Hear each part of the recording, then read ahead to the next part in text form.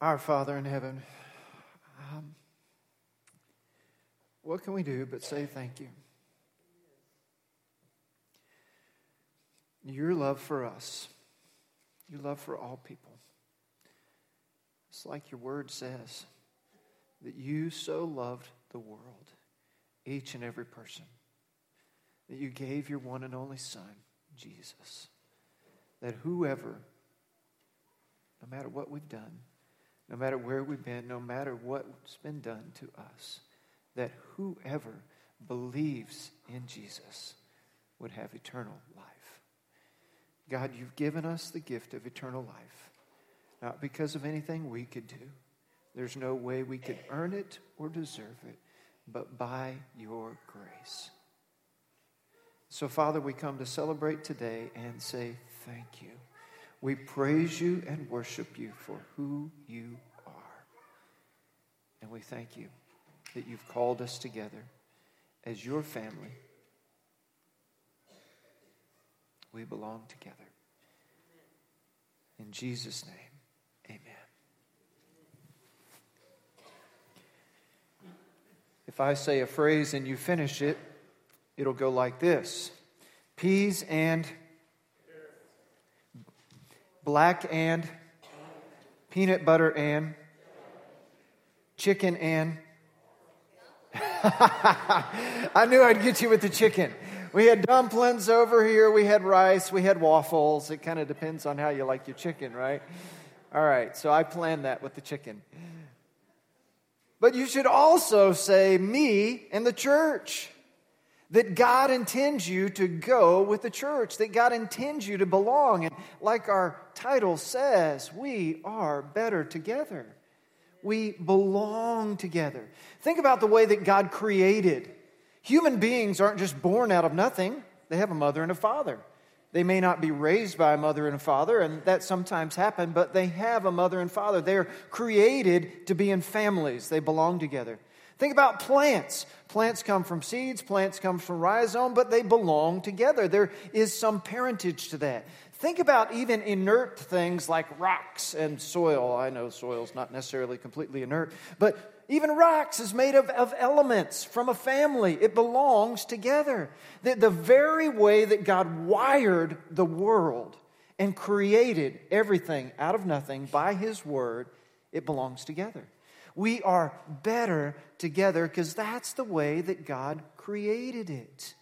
Scripture tells us with multiple illustrations that we are the body of Christ. That is 3 in 1, the Christ. We are the family of God. God intends us for relationships, and God Himself is 3 in 1, the Father, the Son, and the Holy Spirit. Together, God is. And He calls us together. And if you have any questions still about the fact that we belong together, think about the one another's in the New Testament. 50 different one another's. That are we to love one another, honor one another, care for one another, share with one another.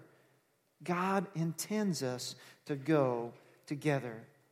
This sermon series, Better Together, highlights one of our values at Southview. That's intentional relationships. That God calls us into because He created us for relationships with one another. In this new series, we've got 5 sermons, and this is the first one, that we belong together. Next week, we're going to talk about praying together, and we're going to do something cool in praying together next Sunday in worship, so come back and join us next Sunday. The following Sunday, we're going to talk about serving together. We see that perfectly illustrated through this day of resurrection, through Vacation Bible School, through Trunk or Treat, and all the cool things we do as a church family, through Awana and Sunday School, week in, week out, as we serve together. And then the following week, we're going to talk about sharing together. That's about evangelism and the gospel.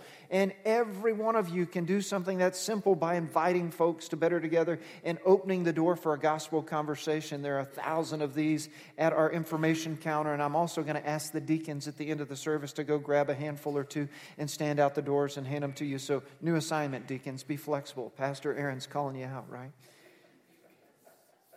It's got to happen sometimes. And our final Better Together sermon is that we gather together for worship, for study, because that's what God intends for us. So our scripture of the month comes from next week's sermon. And I'm going to ask you, as is our custom, to read it with me. We read the reference, the verse, and the reference again. James 5:16. Therefore confess your sins to each other and pray for each other so that you may be healed. The prayer of a righteous person is powerful and effective. James 5:16. You want to know about healing, you want to know about the prayer of a righteous person being powerful and effective, you need to talk to my sister Jennifer over there. And by a car on the internet. Mitch Walker that we've been praying for that's in Madonna to get put back together because he was hit by a car on the interstate in Missouri on December 18th. They've got multiple answers to prayer. I was visiting with Mitch Thursday, and I said, Mitch, man, I'm sorry you've had this setback. He said, no, man, I'm further than I was supposed to be. And he told me, again, story after story after story of even though he's long in recovery, how God is in the work of healing him. Not just through doctors and medicines, but supernatural things have happened to him. It happens. It's real. But that's next week's sermon. We got to move on. This week's sermon is from 1 Corinthians chapter 1, verses 1 through 9. And if you haven't already turned in your copy of God's Word, there's a Bible in the pew back in front of you, or you can get the Bible app on your phone or whatever, and follow along with us as we read 1 Corinthians chapter 1, verses 1 through 9. Now, this is not your typical Easter sermon on purpose. This is not your typical fellowship or community sermon on purpose. And as we read it, you'll see why. If you're able to stand with me in the honor of reading God's Word, would you do that as we read 1 Corinthians chapter 1, verses 1 through 9. Paul, called to be an apostle of Christ Jesus by the will of God, and our brother Sosthenes, to the church of God in Corinth, to those sanctified in Christ and called to be holy, together with all those everywhere who call on the name of our Lord Jesus Christ, their Lord and ours. Grace and peace to you from God our Father and the Lord Jesus Christ. I always thank God for you because of His grace given you in Christ Jesus. For in Him you have been enriched in every way, in all your speaking and in all your knowledge, because of our testimony about Christ was confirmed in you. Therefore, you do not lack any spiritual gift as you eagerly wait for our Lord Jesus Christ to be revealed. He will keep you strong to the end, so that you will be blameless on the day of our Lord Jesus Christ. God, who has called you into fellowship with His Son, Jesus Christ, our Lord, is faithful. And all God's people said, Amen. You could be seated. Well, as is our custom here at Southview, we're going to walk through this scripture and talk about what it means for us, verse by verse, phrase by phrase, and sometimes word by word. And so your first point on your outline today, illustrating our topic of belonging together, is that we belong to Jesus. We belong to Jesus. Look at verse 1. This is the introduction or the welcome to a letter. Paul's writing a letter to the church at Corinth. So he had established the church, and now he's writing back to them to say, hey, here's some things you need to know, some things I heard about, both your practice and your theology. But he introduces his letter by saying who it's from. An apostle, Christ Jesus, and our brother Sosthenes who's with me. But look at the greeting. To the church of God in Corinth. He didn't call them the church in Corinth. He made sure to remind them who they belong to, God. The church of God in Corinth. It is by God's grace, God's love, that they are saved and called together as a church. To remind them from the very beginning. And then notice he goes on to further illustrate that to those sanctified in Christ Jesus and called to be holy. He said the same thing in two different ways. Sanctify means to set apart. It's a fancy word for to set apart or to be holy. Sanctify is kind of a church word. You say if you have a degree from seminary, right? Yeah, sanctified. But for us regular folks, it's you're set apart. You're called to be holy because God is holy and He calls us to be holy. He says, be holy as I am holy. And we're going, how do I do that? I got some sin problems, God. We're going to get to that. But look at what he said, to those sanctified in Christ Jesus, called to be holy. And then he goes a little further.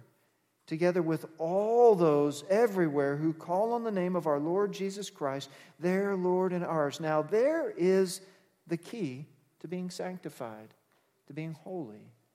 If you've called on Jesus to be your personal Lord and Savior, He'll forgive your sins. The blood of Jesus, as was sung so beautifully, washes away your sins, and you are saved.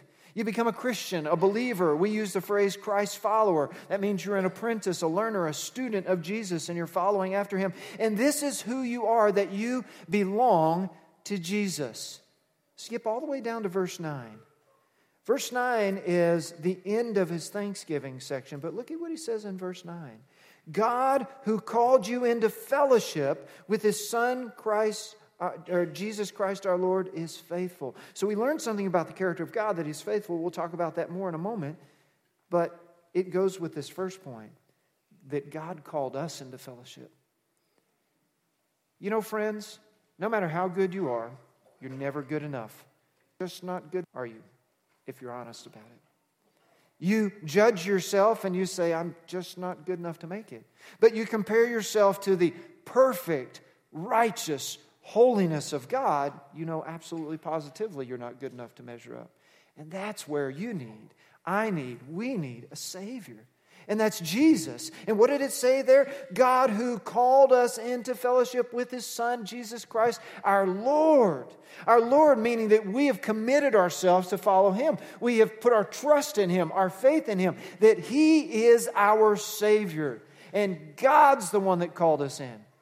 You might be here this morning because you decided, it's Easter, let's go to church. You might be here this morning because somebody invited you. Hey, it's Easter, come to church. You might be here this morning because your mom and dad made you. It's Easter, you're going to church. You know, wear your dress, put on your nice shoes.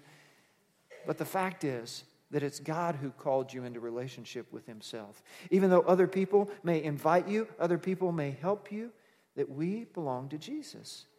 So your first question there that I ran right over because I'm so excited today is, how am I made holy? How am I made holy? Just to go back and answer that for you, you're made holy because of Jesus. The second question there is, what does God want from me? That one's a little harder.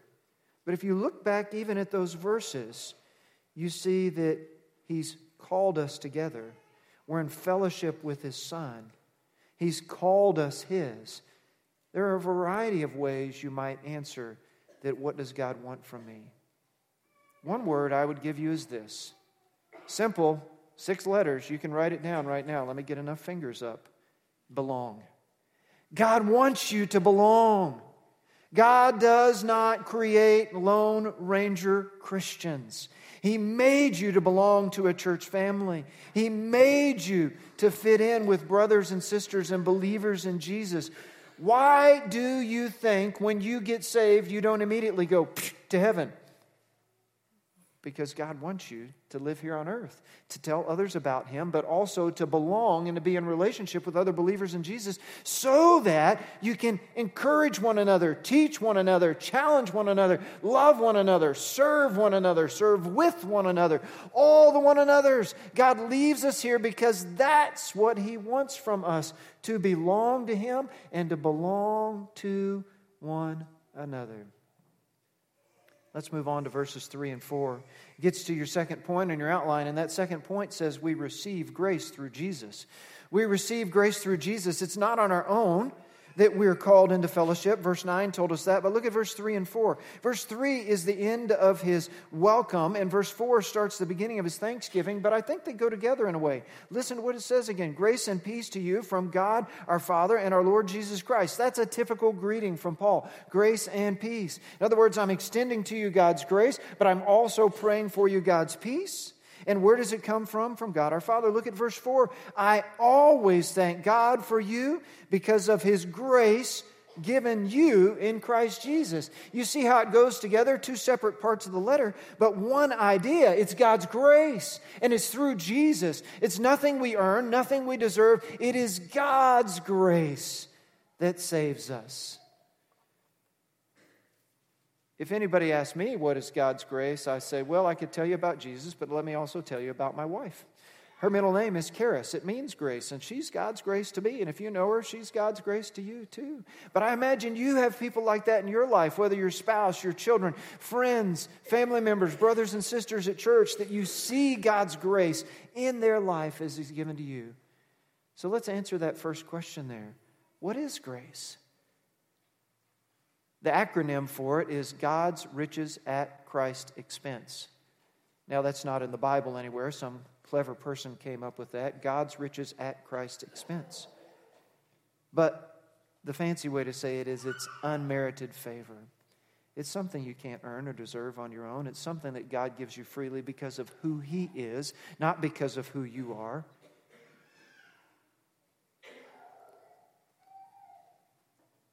The second question there says, how do I benefit from grace? I breathe air. I have a body. I think thoughts, some of them good, some of them not so good. I mean, think of the ways you benefit from grace. Everything about your life should be an exercise in God's grace. And I know not everything is easy. Some of you are struggling with now and have struggled with in the past some terrible things I wouldn't wish on an enemy. But God demonstrates His grace to you even through those things. Let's go on to verses 5 and 6 in your next major point on your outline. So we talked about God's grace, that we receive it through Jesus. Your next point there, the third point, is that we possess Jesus' riches. So if grace isn't enough, Paul adds an extra layer on top of it. Now remember, this is the very beginning of the letter, right? And there's going to be some things in this letter that if you're in the church in Corinth, you're going to be like, Paul, I don't really like that you confronted us about that. Granted, they needed to be confronted if you go on and read the letter. But from the top, he's telling them, listen, you belong to God, you belong to one another, it's by God's grace. And let's go on in verse 5 and 6 and see another layer, another explanation of God's grace for verse 5. For in Him you have been enriched in every way. In all your knowledge and all your speaking, you've been enriched.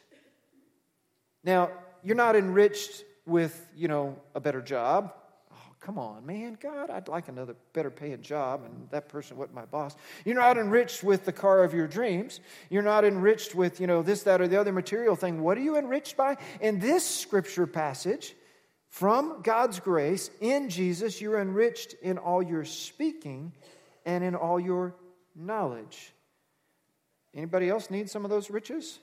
I mean, do you have words come out of your mouth sometimes that you're like, man, I wish I wouldn't have said that. Yeah, you need some more of that grace of Jesus to enrich your speaking and your knowledge so it comes out. But look at verse 6. Because our testimony about Christ was confirmed in you. Paul says, because we preached the gospel to you and you believed in it, you have God's grace and that has made you rich, and you possess those riches because of the gospel, the good news of Jesus. Your first question there asks, where do my riches come from? I'm not going to ask you to jump around very much today, but this one you got to read with your own eyes. Will you turn over to Ephesians with me? Just a few pages to the right. 1st and 2nd Corinthians, then Galatians and Ephesians. Ephesians chapter 3, verse 14. This passage, Paul prays for the church at Ephesus about their enrichment through Jesus. Ephesians 3, 14 through 21. I'll read it and try not to explain it, as is my habit because I'm a pastor. But okay, let's go on. For this reason I kneel before the Father, from whom His whole family in heaven and on earth derives its name. I pray that out of our glorious riches, through the Spirit, glorious riches. So out of God's glorious riches, He may strengthen you with power through the Spirit in your inner being, so that Christ may dwell in your hearts through faith. And I pray that being rooted and established in love may have power, together with all the saints, to grasp how wide and long and high and deep is the love of Christ. Did you hear that? There he's praying for knowledge again. But not just any kind of knowledge. Knowledge of how much God loves you. And because He loves you, He wants to give you power that is supernatural in your life. And to know that His love surpasses knowledge, and that you may be filled to the measure of all fullness of God, full to overflowing, abundant life. That's what we talk about and pray about. And then to make sure you know who he's talking about, because he's Paul and he likes to throw in some praise, verse 20 and 21 as a doxology to this prayer. Now to Him who is able to do immeasurably more than all we ask or imagine, according to His power that is at work within us.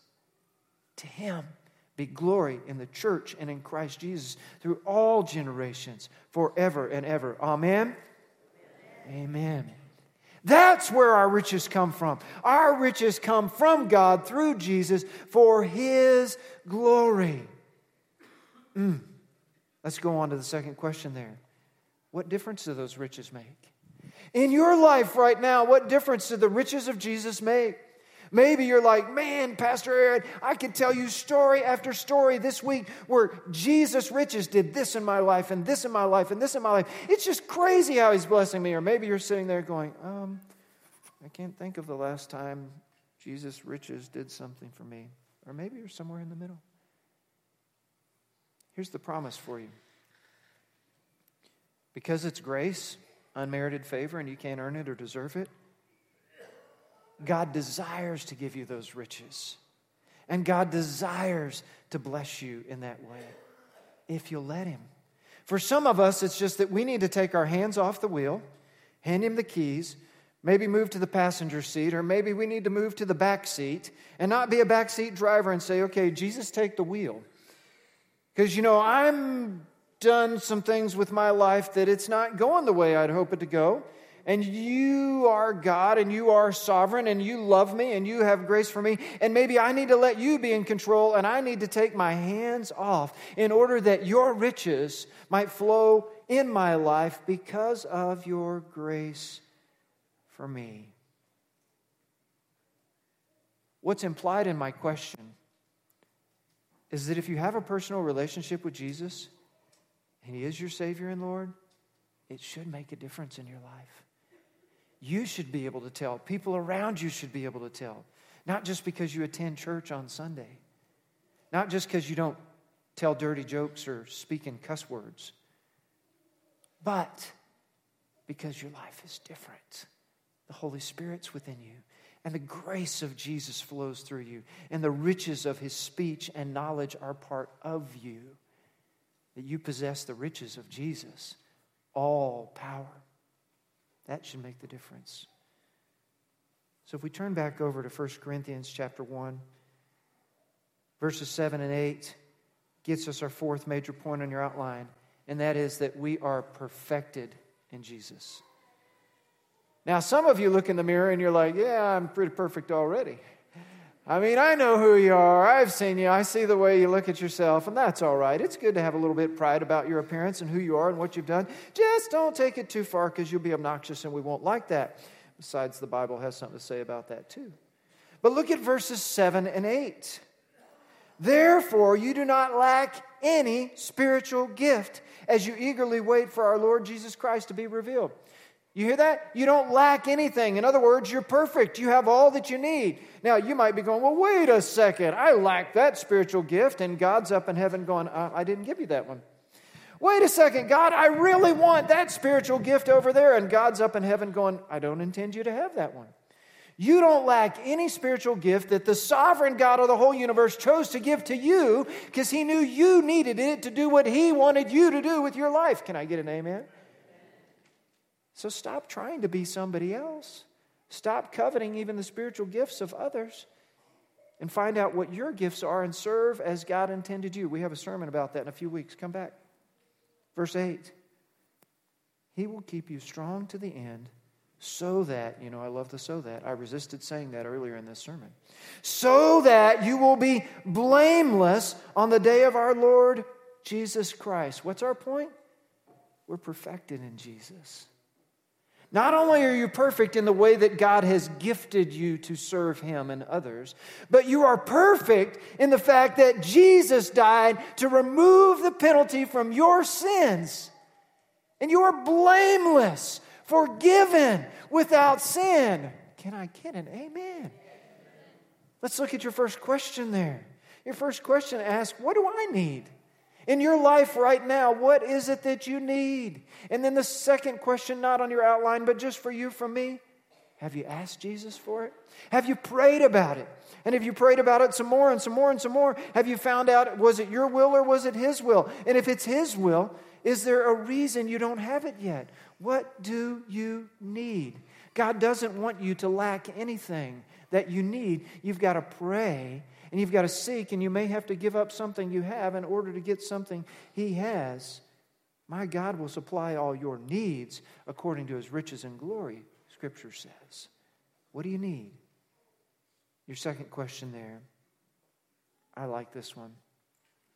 How does forgiveness change me? Remember what it said in verse 8? So that you will be blameless on the day of our Lord Jesus Christ.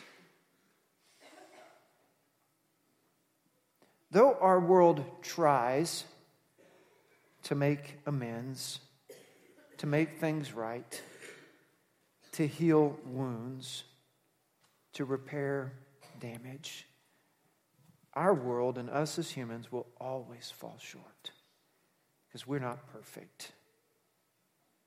But Jesus is perfect, sinless. And the forgiveness He brings in order to make you blameless puts you in God's eyes as perfect and holy. No matter what you feel of your current state, God sees you miraculously, lovingly through Jesus. So how does that forgiveness change you, friends? Does the fact that God gives you grace, that He's enriched you, and that He forgives you in order to perfect you, make you different? How does it change you? You've got a fifth major point. And as I state on your outline, it's one more most important point to follow all the others above because it's built on all the others above and it's implied on all the others above. And that's this. We belong to one another. We belong to one another. Look back in your passage of Scripture. Verse 2, it said to the church of God in Corinth, to those sanctified, we are sanctified, and called together. He says, ours, using that possessive pronoun, and ours. Our fellowship with the Son and our fellowship with one another in verse 9 tells us that we belong to one another. A closing scripture for you might want to write on your outline. 1 Peter chapter 4, verse 8 through 10. 1 Peter 4, 8 through 10 says this. Above all, love each other deeply, because love covers a multitude of sins. Offer hospitality to one another without grumbling. Each of you should use whatever gift he has received to serve others as faithful stewards of God's grace in its various forms. We belong to one another, and God intends us to meet the needs of one another. Let's pray together.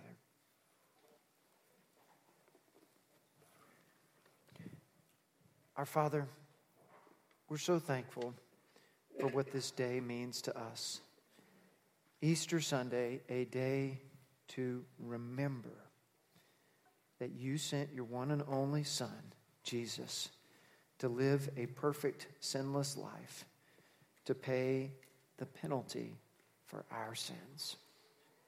And for those of us who are willing to commit ourselves to Him, to trust Him as our personal Savior and Lord, we have the gift of eternal life, a relationship with you, and the gift of a church family, a relationship with others who have committed themselves to you. So, Father, thank you that we are better together and that you've created us to belong together. And we pray that this day, as family and friends gather, and as we have gathered in this past hour, and may continue to gather for the hour ahead in Sunday school, that you confirm again and again for each and every one of us your grace for us, and how you've enriched us, and how you've perfected us because of who you are and because of what you desire for us. We say thank you, Father, for your love for us. In Jesus' name, amen.